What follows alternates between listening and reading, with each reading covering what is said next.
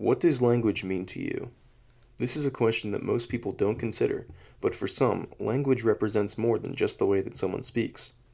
In the next episode of In Conversation, Dean Michael Horswell and his guest, Professor Bogdan Ștefănescu, discuss the subject of language and its connection to post-colonialism, post-communism, and more.